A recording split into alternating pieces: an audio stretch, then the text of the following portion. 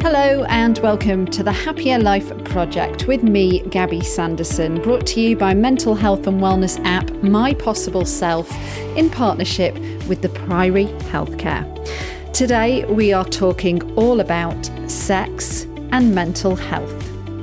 Sex is one of life's great pleasures, but also it can cause some of life's greatest grievances.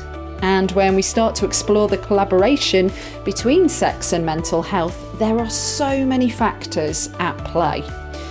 Enjoyable sex, including self-pleasure, has been shown to ease stress, depression, and anxiety. But on the flip side, unenjoyable or painful sex can increase stress, depression, and anxiety. Even not having sex can increase stress, depression, and anxiety.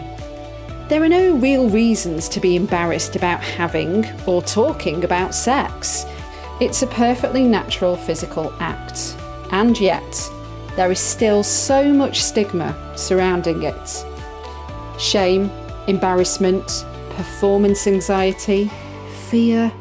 All roads lead to this being detrimental to our mental and emotional well-being.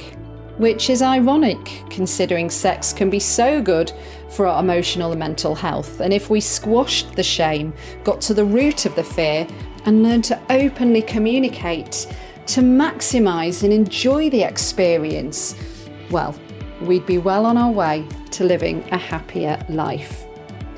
Kate Moyle, today's guest, is a psychosexual and relationship therapist and EFS and ESSM certified psychosexologist, which, if you didn't know what that meant, like I didn't, it's a person who studies human sexual behaviour. Alongside Kate's busy therapy practice, she hosts the Sexual Wellness Sessions podcast and is a regular media contributor on the topic of sex, relationships, and sexual well-being. What I love about Kate is how when you talk to her about sex, she is frank, honest, to the point, and so well informed. And it all feels very normal, which is how it should be. Aside from discussing how and why sex can be so good for our mental and emotional health, and vice versa, when it can be the crux of major distress and upsets, we also look at the benefits of self-pleasure, the uncomplicated truth about women's sexuality, sex with your ex and friends with benefits, what that does for our headspace, and Kate's disdain for the use of the word performance when it comes to our sex lives. This is a really good one, guys. Take notes. Ready to find a healthier, happier you? Let's get started. I am very honest. Let's start that again.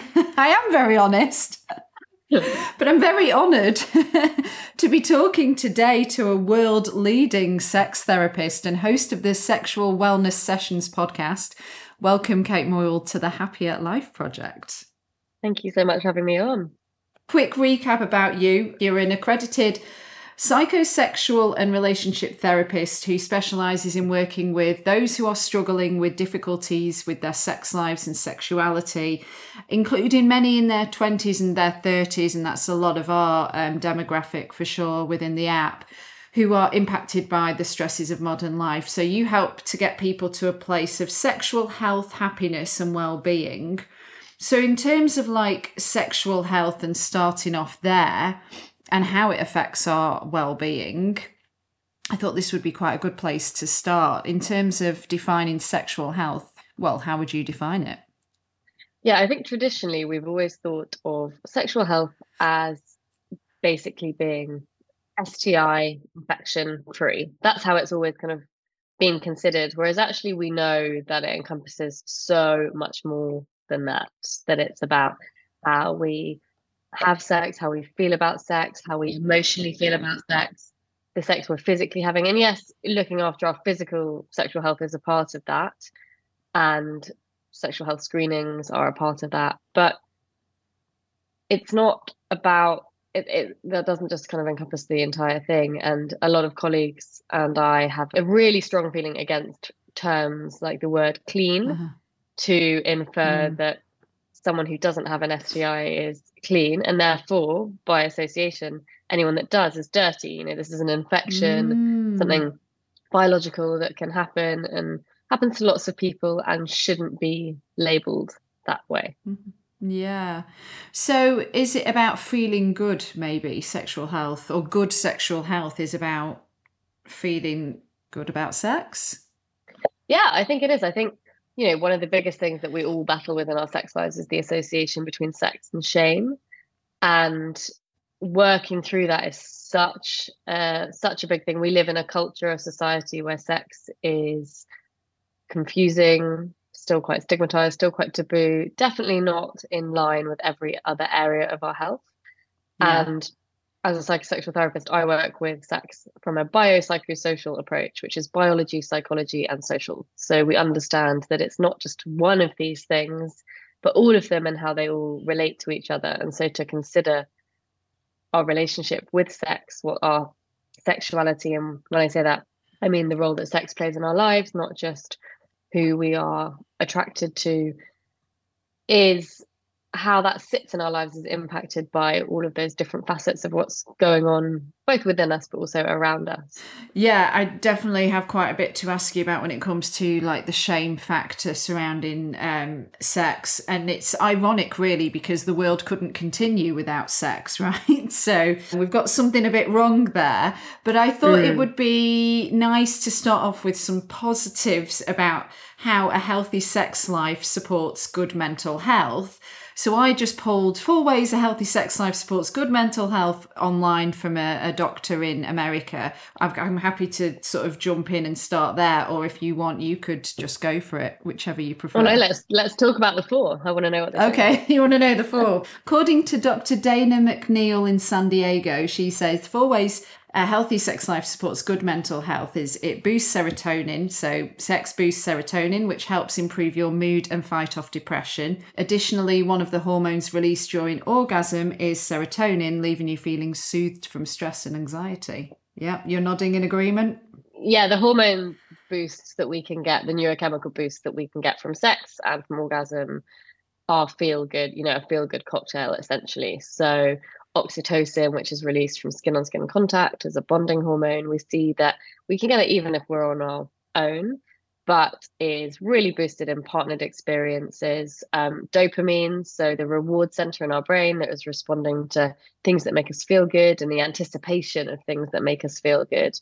And then we also have other hormones that are released post orgasm that give us that kind of snoozy, sleepy feeling. And we know that these also counteract cortisol, which is the stress hormone. But for lots of people who are struggling with their mental health, that sleep might be something that's affected. And so actually a kind of pre-bed, pre-sleep neurochemical boost of all of these things could actually help with that. But also pleasure makes us feel good. That's the definition of it. You've just basically covered two more of the bullet points.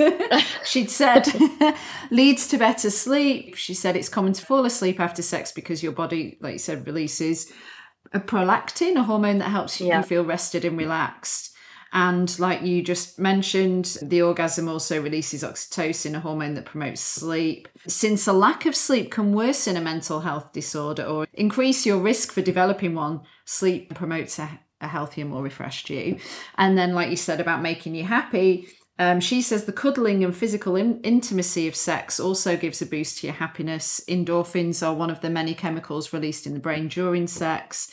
Endorphins are the neurotransmitters associated with the feelings of happiness, causing your mood to brighten overall as it helps lift depression. Like you see in the movies when there's a spring in the step the morning after the night before. That's what that's about. Yeah, it is. But also there's an element of, I think, here, which is that whenever we talk about sex, we assume we're talking about partnered experiences. And actually, people can get these benefits from solo pleasure, from self-pleasure, from masturbation. And I think that it's an important thing to say because particularly when all these conversations around sex are around coupled people, a lot of the population are single. Mm-hmm. and happy with being single. Some people are not happy with being single, but it doesn't exclude them from having all of these benefits. Oh, that's really interesting. Yeah. Well, the last one was boost self-esteem. When you're having sex, the feelings of intimacy with your partner, as well as feeling nurtured and desired, boost your self-confidence and overall well-being. So that one, maybe you do need somebody with you. Yes, but I think that also having an orgasm, building a positive relationship with our body, feeling good about ourselves, experiencing pleasure, Mm-hmm. giving ourselves pleasure, I think that those things can also contribute to that. Because if we're feeling good in Mm-hmm. ourselves, a lot of what we kind of put out into the world is how we feel about ourselves. And if we're in a good place and feeling good about ourselves, we might notice more of that reciprocated, or we feel in a better mind space because we feel Mm. in a good place and we're getting all of those boosts. And that can change how we, our perception of the Yeah. world around us and what's happening. So I think that there's no wrong answer. Yeah. I'm really interested, actually, just sort of piggybacking off that a little bit. Why is it that guys seem to be more open, comfortable about talking about self pleasure, but then with women and girls, it's more awkward? Not to all, but that seems to be the case, right? That for a female, are we still kind of from generations past? It's just that sort of trickling effect that eventually will fizzle out in terms of like sex is for procreation only. It's pleasure for the guy, but it's like childbearing for the female. Is that Mm. is that what that's about, do you think? I think that a lot of it historically has been about that, and a lot of the conversations historically have all been around reproduction. So basically, the definition of sex is penis and vagina penetration, is intercourse, and we've seen this complete focus around that as the model of sex. Now, Mm-hmm. female pleasure has been left out of the conversation and education for a long time. So the structure of the clitoris has not even been a part of a lot of sexual education conversations. And lots of people having sex don't have both a penis and a vagina in their relationships. We have lots of same Yeah. sex couples. And none of this conversation includes people who are non binary or trans. We don't see any conversations around people who feel that way in their bodies and feel that way about themselves and their identities.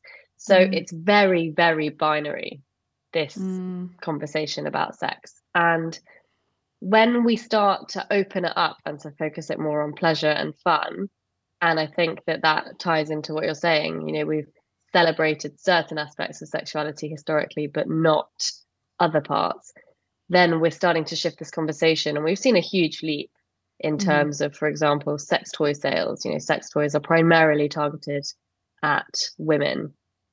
And that market is enormous. And so it does feel like that gap is changing. But we're in quite an interesting time where we have this history meeting kind of historical hidden sexuality of history kind of being very Yeah. shameful and taboo, or the right type of sex, inverted commas, versus Yeah. modern life where we can watch sex on Netflix and things like perfume adverts are really sexualized, and Mm-hmm. we're kind of at a bit of a clash where we're old taboos but the new attitudes and the new conversations, and I think the internet has massively changed that. Yeah.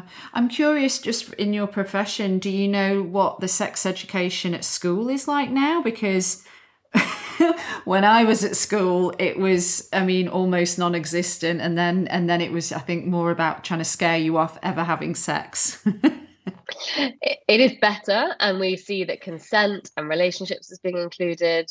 There is definitely a shift happening. I think it's still not where it needs to be, but then we also Mm. see places, charities like the Eve Appeal are doing schemes where they're doing educational schemes for things like Know Your Body, where they're going in and doing educational resources and classes all about helping people to specifically identify body parts so that they can identify if they have a problem with those body parts. So it's all intended Mhm. to help with cancer prevention. And those schemes have been really successful. Mm. People often think about sex as something that happens in our bodies, but a lot of it is happening in our brains, right? Yeah, the brain is the biggest sex organ in the body. for sure. Really? Is Mm. that why we can be in our head so much, even though, the body might be moving quite a lot? We're like really trapped in the head. Absolutely. And I think that also, our brain is the thing that can change how we're operating, can change our perspective. If we, for example, are finding sex highly anxiety provoking, we're not Mm. in a relaxed, aroused sexual state. We're actually in a fight or flight state. We're actually in a stress response. And that can interfere with sexual functioning. It can interfere with us being able to be present. It can interrupt our perception of our pleasure.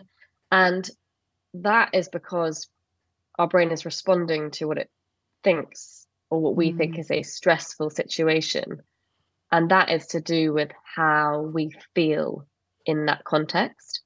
And it's Mm. not our brain doing anything necessarily wrong, but because its job is to protect us, but it clashes when it comes to sex. And that's where a lot of people experience a lot of sexual difficulties. And do you think that part of that as well is the build up to actually the physical? We're already in our heads before we've even started having sex. Maybe it's performance anxiety, or maybe it's like you're just not in the mood. You've not got if you were talking about between two people, one person's got a higher sex drive than the other. Like, I mean, there's, as you know, various ways and different ways we can be in our head, right? Definitely. And I think that distraction is one of the biggest interrupters of Oh, both yeah. our desire and our arousal. Now, that distraction can come from our environment, from around us, or it can come from our thoughts. It can come from how we're feeling. And the model that a lot of us use in psychosexual therapy and sexology is something called the dual control model. And in a nutshell, we're operating on a system where we have a brake and an accelerator. And when it comes to sex, it's the things that we have to come off the brake as we push on the accelerator. But there are things that are going to push both of those things for us. But as Mm-hmm. humans, we all have a different level of sensitivity. So someone who is very easily sexually aroused and doesn't feel very sexually inhibited, feels like they are very interested in sex and have sex a lot, they've probably got a very sensitive accelerator and not a very sensitive brake. So it's very easy to feel turned on. Whereas someone who really struggles to focus on sex, get in the mood, to find things that turn them on, might have a really sensitive brake. And so we understand how this kind of system of inhibition and excitation in us is also playing a big part. And when we think about sex, it makes a lot of sense because Mm. we might be in a context where something feels sexy, we're kissing our partners, but the context is inappropriate. We're out in public, so it wouldn't be an appropriate place to have sex. And so then that shuts it down. Or it also explains why people can have something called arousal non-concordance, which is essentially when the mind and the body don't line up. So we might be feeling physically sexually turned on, but mentally not be there. Wow, it's so complex, isn't it? Just thinking about something I saw you say in an interview. Yeah, it's more common for couples to not be perfectly sexually matched than perfectly sexually matched. And I thought, my gosh, wow, if like more people knew this, it might relieve a lot of anxiety that it's kind of Mm. because all we see is, especially on TV and movies, is the mind-blowing sex scenes. And Yeah. as you know yourself, it's kind of like living up to that and feeling like there's something wrong with us if we don't. I think that so many of us also compare our sex lives to those kind of scenes that we've seen because we have very little exposure to sex apart from those moments. And they're obviously all curated, Yeah. acted, filmed. But I think that we don't expect to be perfectly sexually matched in every other area of our lives. We don't expect our partner to like exactly the same foods that we do, or Yeah. have for us to every time we go out for dinner order exactly the same thing and exactly, we don't sleep at exactly the same time, exercise at the same time. We don't have exactly the same interests, exactly the same jobs, but we think somehow that when it comes to sex, we need to be perfectly sexually matched. but whilst not asking any questions, whilst not exploring it, whilst not talking about it. So all these narratives are so counterintuitive, because we are taught that when it comes to sex, we shouldn't ask any questions. We should just know, we should be an expert, and our partner's an expert, without trial and error, understanding, a bit of clarification. So we should get it perfect from minute one. And then we should be perfectly sexually aligned, but without ever having a conversation about what it is that we both like about sex. We should do that by telepathy, essentially. Yeah. And yeah. so when we break all this stuff down, we do realize that these barriers are very ingrained into our thinking about sex without us necessarily realizing that they're there, but they can create a real sense of sometimes that we're failing when it comes to sex when we're not, and also a real sense of that we're alone in our experiences. And that, for me, is something that I talk about being one of the biggest side effects of struggles with sex, is that we feel we're the only one, and therefore we kind of keep it to ourselves. That builds up negative feelings and shame and embarrassment, and that can really impact our mental health, because we feel that something wrong with us, or that we're the problem, all of this kind of negative self-talk, when actually, arguably, most people will probably have, even if it's just once or a one-off, a struggle with sex in some way, shape or form at some point in their lives. Some people a lot more than others. So why is that not the message that we're putting out into society? The conversation around sex lives have good days, bad days, average days, like everything else. And I think that when we do, it changes how we feel about sex in a big way. Is it maybe because it's, whether we're on our own or with a partner, that it's something quite personal? Is that why we think we can't talk about it so much? Or again, is it more kind of from way back when, it's like you said, it's changing, but it's that we don't really talk about it, and it's maybe seen as something naughty to be talking about it? I think a lot of those things. I think that it is, I think the taboo of sex is really, really ingrained. And even now, if I'm talking to someone I don't know and they ask me what I do for a job, there's always a response. And that's just a pretty basic example. But we don't have sexual health integrated into the rest of our wellness and our well-being like we do the other aspects of our health. And we are getting there slowly.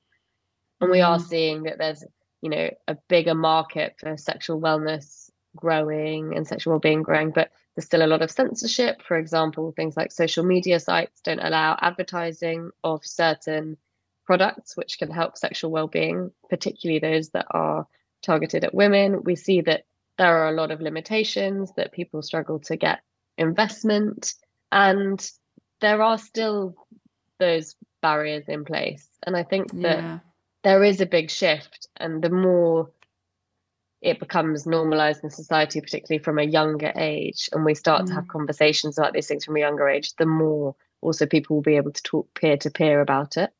I think about, I'm in Rome at the moment, and I've spent quite a bit of time here this year. My first day that I landed here, I started walking around, and there were like vending machines where you'd usually get candy, because that's at first what I thought they were.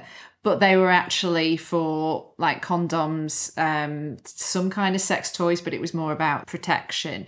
But they were certainly in the centre of Rome. They were every couple of blocks, these vending machines that you could go in and get whatever you needed. And I was like, wow. And then spending more time here, they do seem to be more open about sex, or celebratory of sex, and perhaps England is a little bit behind in that respect, maybe from the Europeans.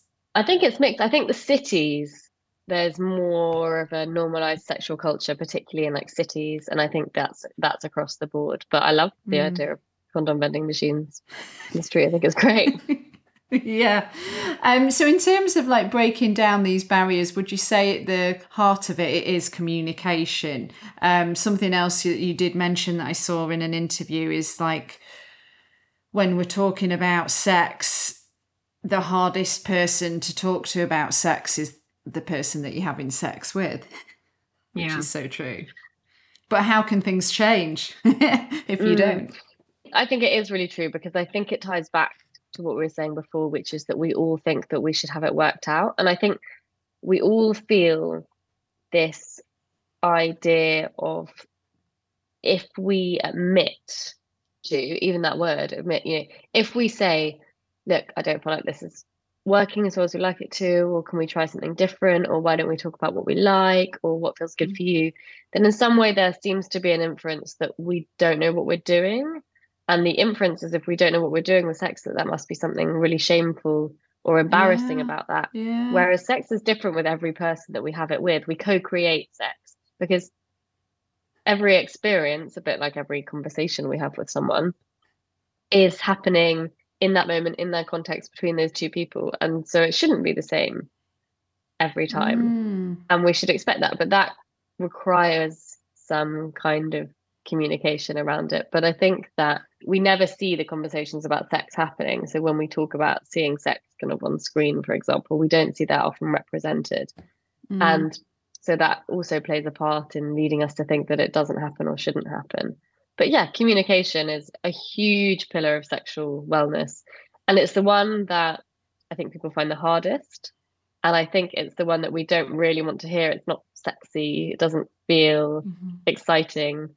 It feels not necessarily boring, but actually it can be one of the sexiest things that we can do, because if we explore with people conversationally what they like, then we can all have a better time, a more satisfying time. When we're making assumptions, if we've been taught one model of sex and then we always act basing on the assumption that model of sex is applicable to every situation, it can't be. There isn't a one size fits all model.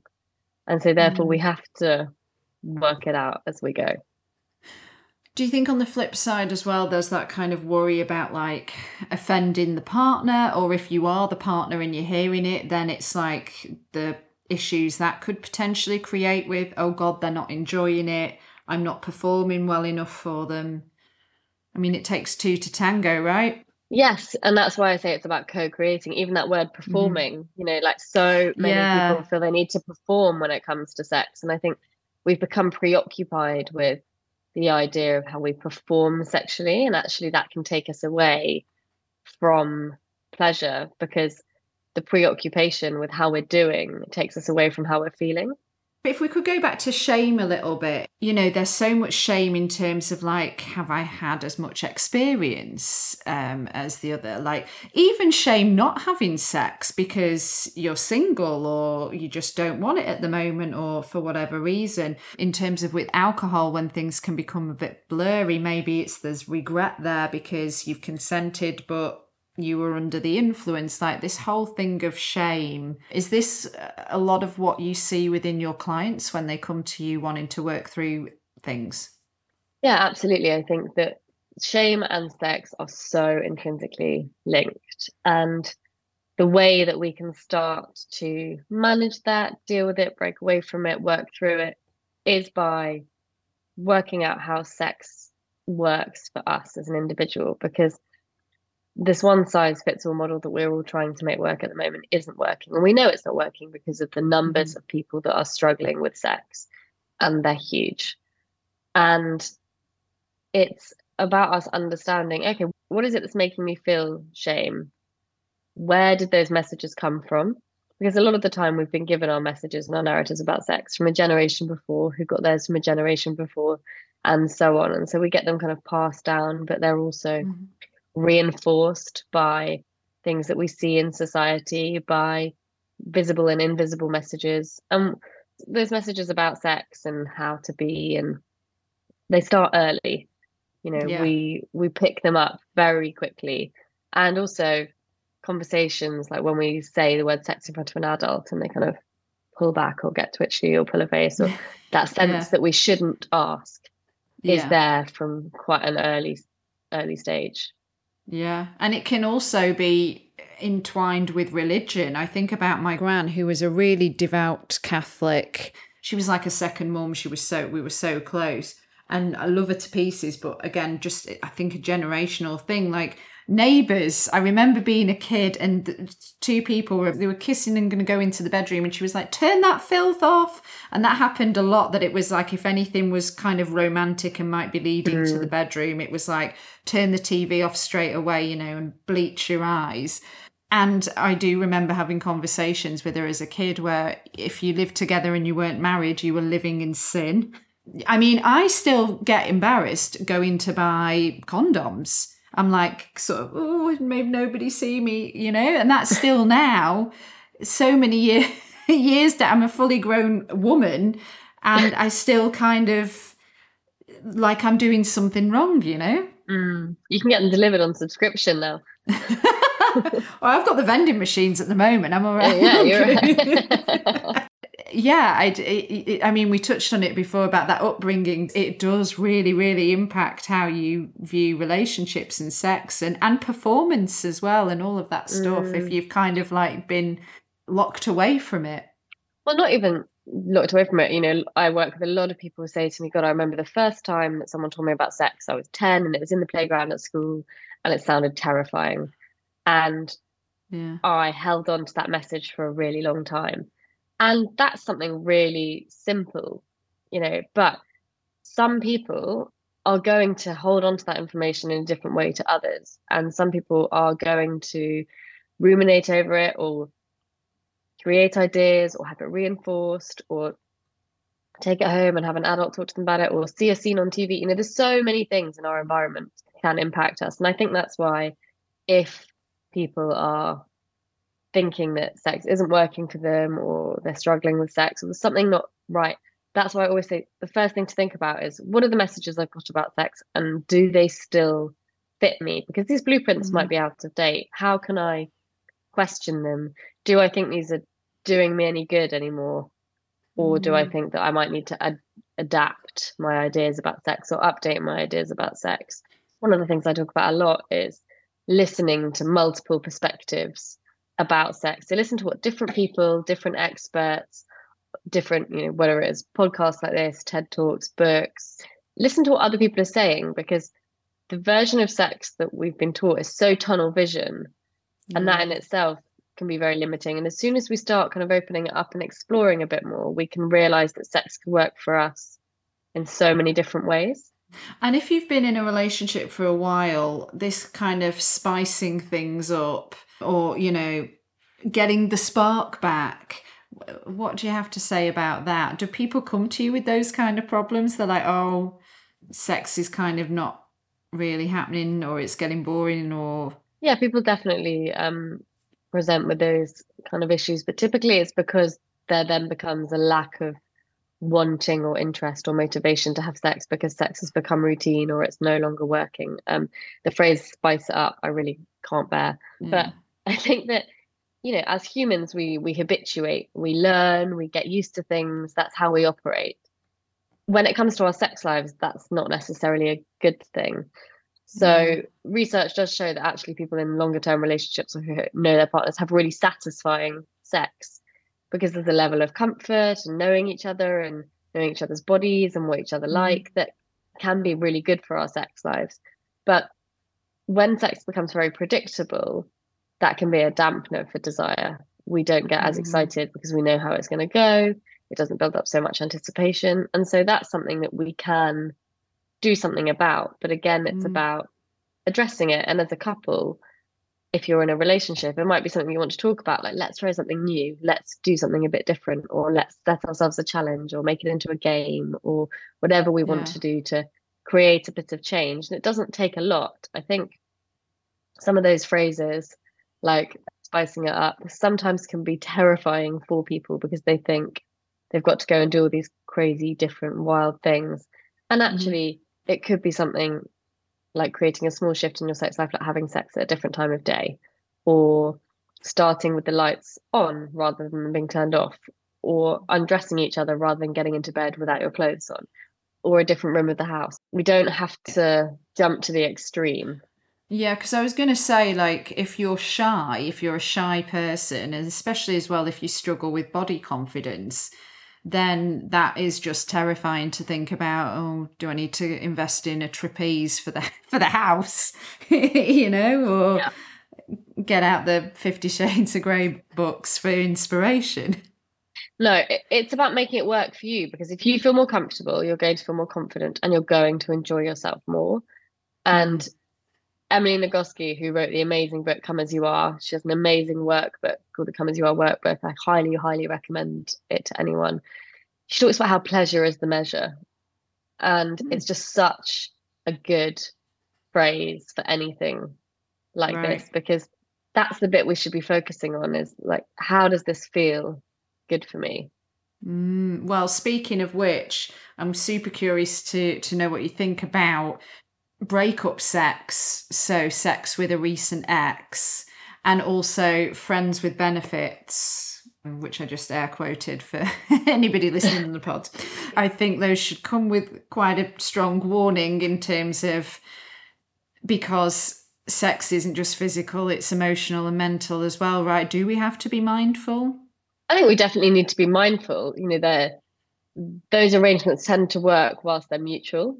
And as soon Mm, as they're not mutual is when people get into difficulties. And that's because one person is more in it than the other, or one person starts dating whilst still in one of those arrangements. And I think that when we've broken up with an ex, there typically tends to be a reason. yeah. And some people get back together with their exes and have really happy functioning relationships that time apart, that the changes that they've made really work for them. But I think, yeah, being mindful, because at some point, unless it continues the way it is, there will be a shift for one or both partners, and that's when it becomes tricky. Through the lens of mental health, what are some of the more sort of common, widespread problems that people come to you seeking help on? There's a comfort in feeling like you're not the only one going through it.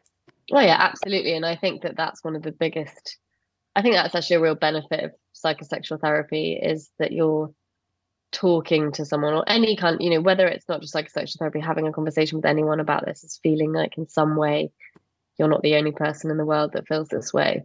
I would say that anxiety in some way, shape, or form plays a part in almost every person that I work with as an Mm. underlying issue. So whether that's not feeling good enough, whether it's about body confidence, whether it's about pleasure, whether it's about sexual functioning, whether it's about sexual pain. So I work with a lot of dysfunctions and pain conditions, people's worries about how they're going to be perceived with their partners, something mentioned earlier, anxieties around lack of experience.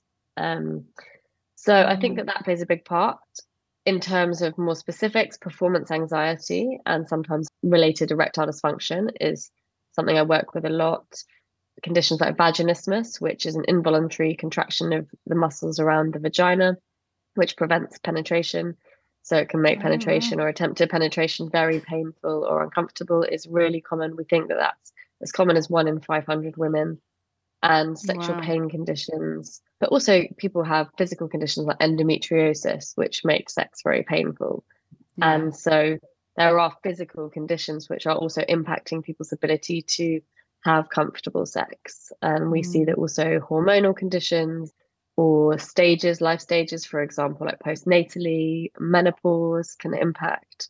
And so there is just such a wide reach for what's going Mm. on. Also, people that take antidepressants can struggle with sex. So we know that a common side effect of SSRIs is that people can report struggling to orgasm more, or feeling sexually aroused. And instead of thinking that's the end of your sex life, actually working out how you can recalibrate to manage that with the benefits that those medications might be offering you is a big part of it. And that again is Emily Nagoski, who I mentioned earlier. She came onto my podcast and we talked about stress and sex, and that was something that she brought up because she was told by her doctor that they would be almost the end to her sex life. And she said, how about we can do something with that instead?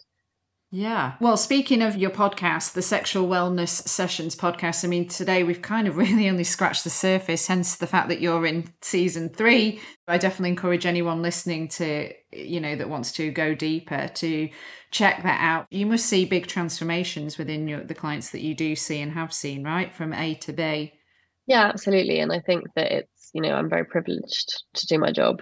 I absolutely love it. And it's, psychosexual therapy is very intimate in lots of ways for lots of people. It's just talking therapy. But for many people, having the conversation that can't be had anywhere else, it can be a practice, a trial and a getting comfortable for being able to take those conversations out and have them outside the therapy room. But there's something very, I was going to say therapeutic, but that it's obvious. But just in us being able to explore all of our stuff in a way that feels safe when sex doesn't feel like that necessarily in the rest of our conversations. Yeah, it must be like a weight off. Kate, I ask every guest as we start to wrap things up to set us some homework based on the theme of the episode. So in this case, what is a simple, actionable thing that we can do when it comes to our sex life and our mental and emotional health that will help us on our quest to building a happier life? Think about how you define sex and therefore how that's impacting your sex life. Because I think it's something that we can all question. And when we have this idea in our heads, which is sex equals this, and that shapes our sex lives, and we feel like our sex life isn't working for us, we have the ability to reshape it or redefine it or make it work for us. But I don't think that that's something that we're told. And I think it's a really good way of starting to reshape things. And I think following on from that, then, like I said earlier, listening to what different people have to say, not a plug for my podcast, but I've interviewed some amazing experts and I've learned so much from the conversations with all of them. And they're all on specific topics, whether it be stress, erectile dysfunction, desire, grief, we did an episode on. But listening to those different voices will start to help you to shape a less sex negative view, but also this understanding of how flexible and fluid it can be. And I think that it's not what we're taught. We're taught this is sex, sex education particularly. This is sex. This is what you do with it. This is how you do it. Off you go. Yeah. And that's a very small and narrow definition. And actually, we have the ability to make that so much better. Yeah. Do people come when they first come to you? Are they a little bit intimidated? Are they a bit shy, or are they quite open? Because I imagine as well, there's still a big chunk of people that would love to go to somebody like yourself, but they feel too embarrassed or ashamed. What do you say to those people, actually? I say I would be more surprised if someone came to a first session of psychosexual therapy really relaxed and happy to be there, because the goal of coming is to achieve the changes in your sex life that you want. And a huge part of that is to do with the culture that we have around sex. And so it's so normal to come in with no. I never underestimate how much it takes someone to send the inquiry email to come for a first session. It's a really big step, and that asking for help. But I know the most wonderful network of psychosexual therapists, all who have really booked practices and waiting lists. And the reason that is because there's such a need for it. And there are amazing apps now which are offering so much advice, which is obviously not personalized in the same way, but has great educational content for people that I think can be really helpful. So apps like Furly, we've got Blue Heart, and there's Mojo, which is specifically for men struggling with psychological erectile dysfunction. And we can get access to a lot of really good quality information. Therapy isn't for everyone and isn't accessible for everyone. And I think that it's important. That's why I made the podcast. Is important that we don't feel limited by that, but know that there are other routes to being able to get something that might help us enough. Yeah, definitely worth exploring more for sure. To find out more on you, it's katemoyle.co.uk. I know you're not taking on any clients, are you? Because you're obviously too busy, but there's still quite a lot of information on your website. And at Kate Moyle Therapy on Instagram is a great resource too. Yes, and the podcast is the sexual wellness sessions, as we said. But there are, Hmm. I'm always happy to offer recommendations. In the UK, if you're looking for a psychosexual therapist, the College of Sexual and Relationship Therapists has a directory, but there are, amazing experts, amazing books, amazing content. Like if you feel like you want to explore some of this stuff, there are so many ways you can do it. And I really want to leave people with that as an idea. Thank you, Kate. So interesting. Oh, I'm so pleased. Well, thank you so much for having me on. Thank you for doing what you do. That's a wrap. Okay, fab. Oh, thanks again to Kate Moyle. She's great, isn't she? And a big thank you to you for making it through another episode of the Happier Life Project with me, Gabby Sanderson. If you are suffering with your mental health, there is a crisis button on the My Possible Self app, which will signpost you to the correct information for immediate expert advice. Those of you who are listening not on the app, but on one of the podcast platforms, the My Possible Self app is completely free to download. We've got so much great content on there, and you don't need to worry about it costing you anything. Make sure you subscribe and leave a review if you found this episode helpful. And to find and follow us on social media, we are at My Possible Self, and I've been at Radio Gabby. So please do take care, and I'll see you on the next one. Bye for now.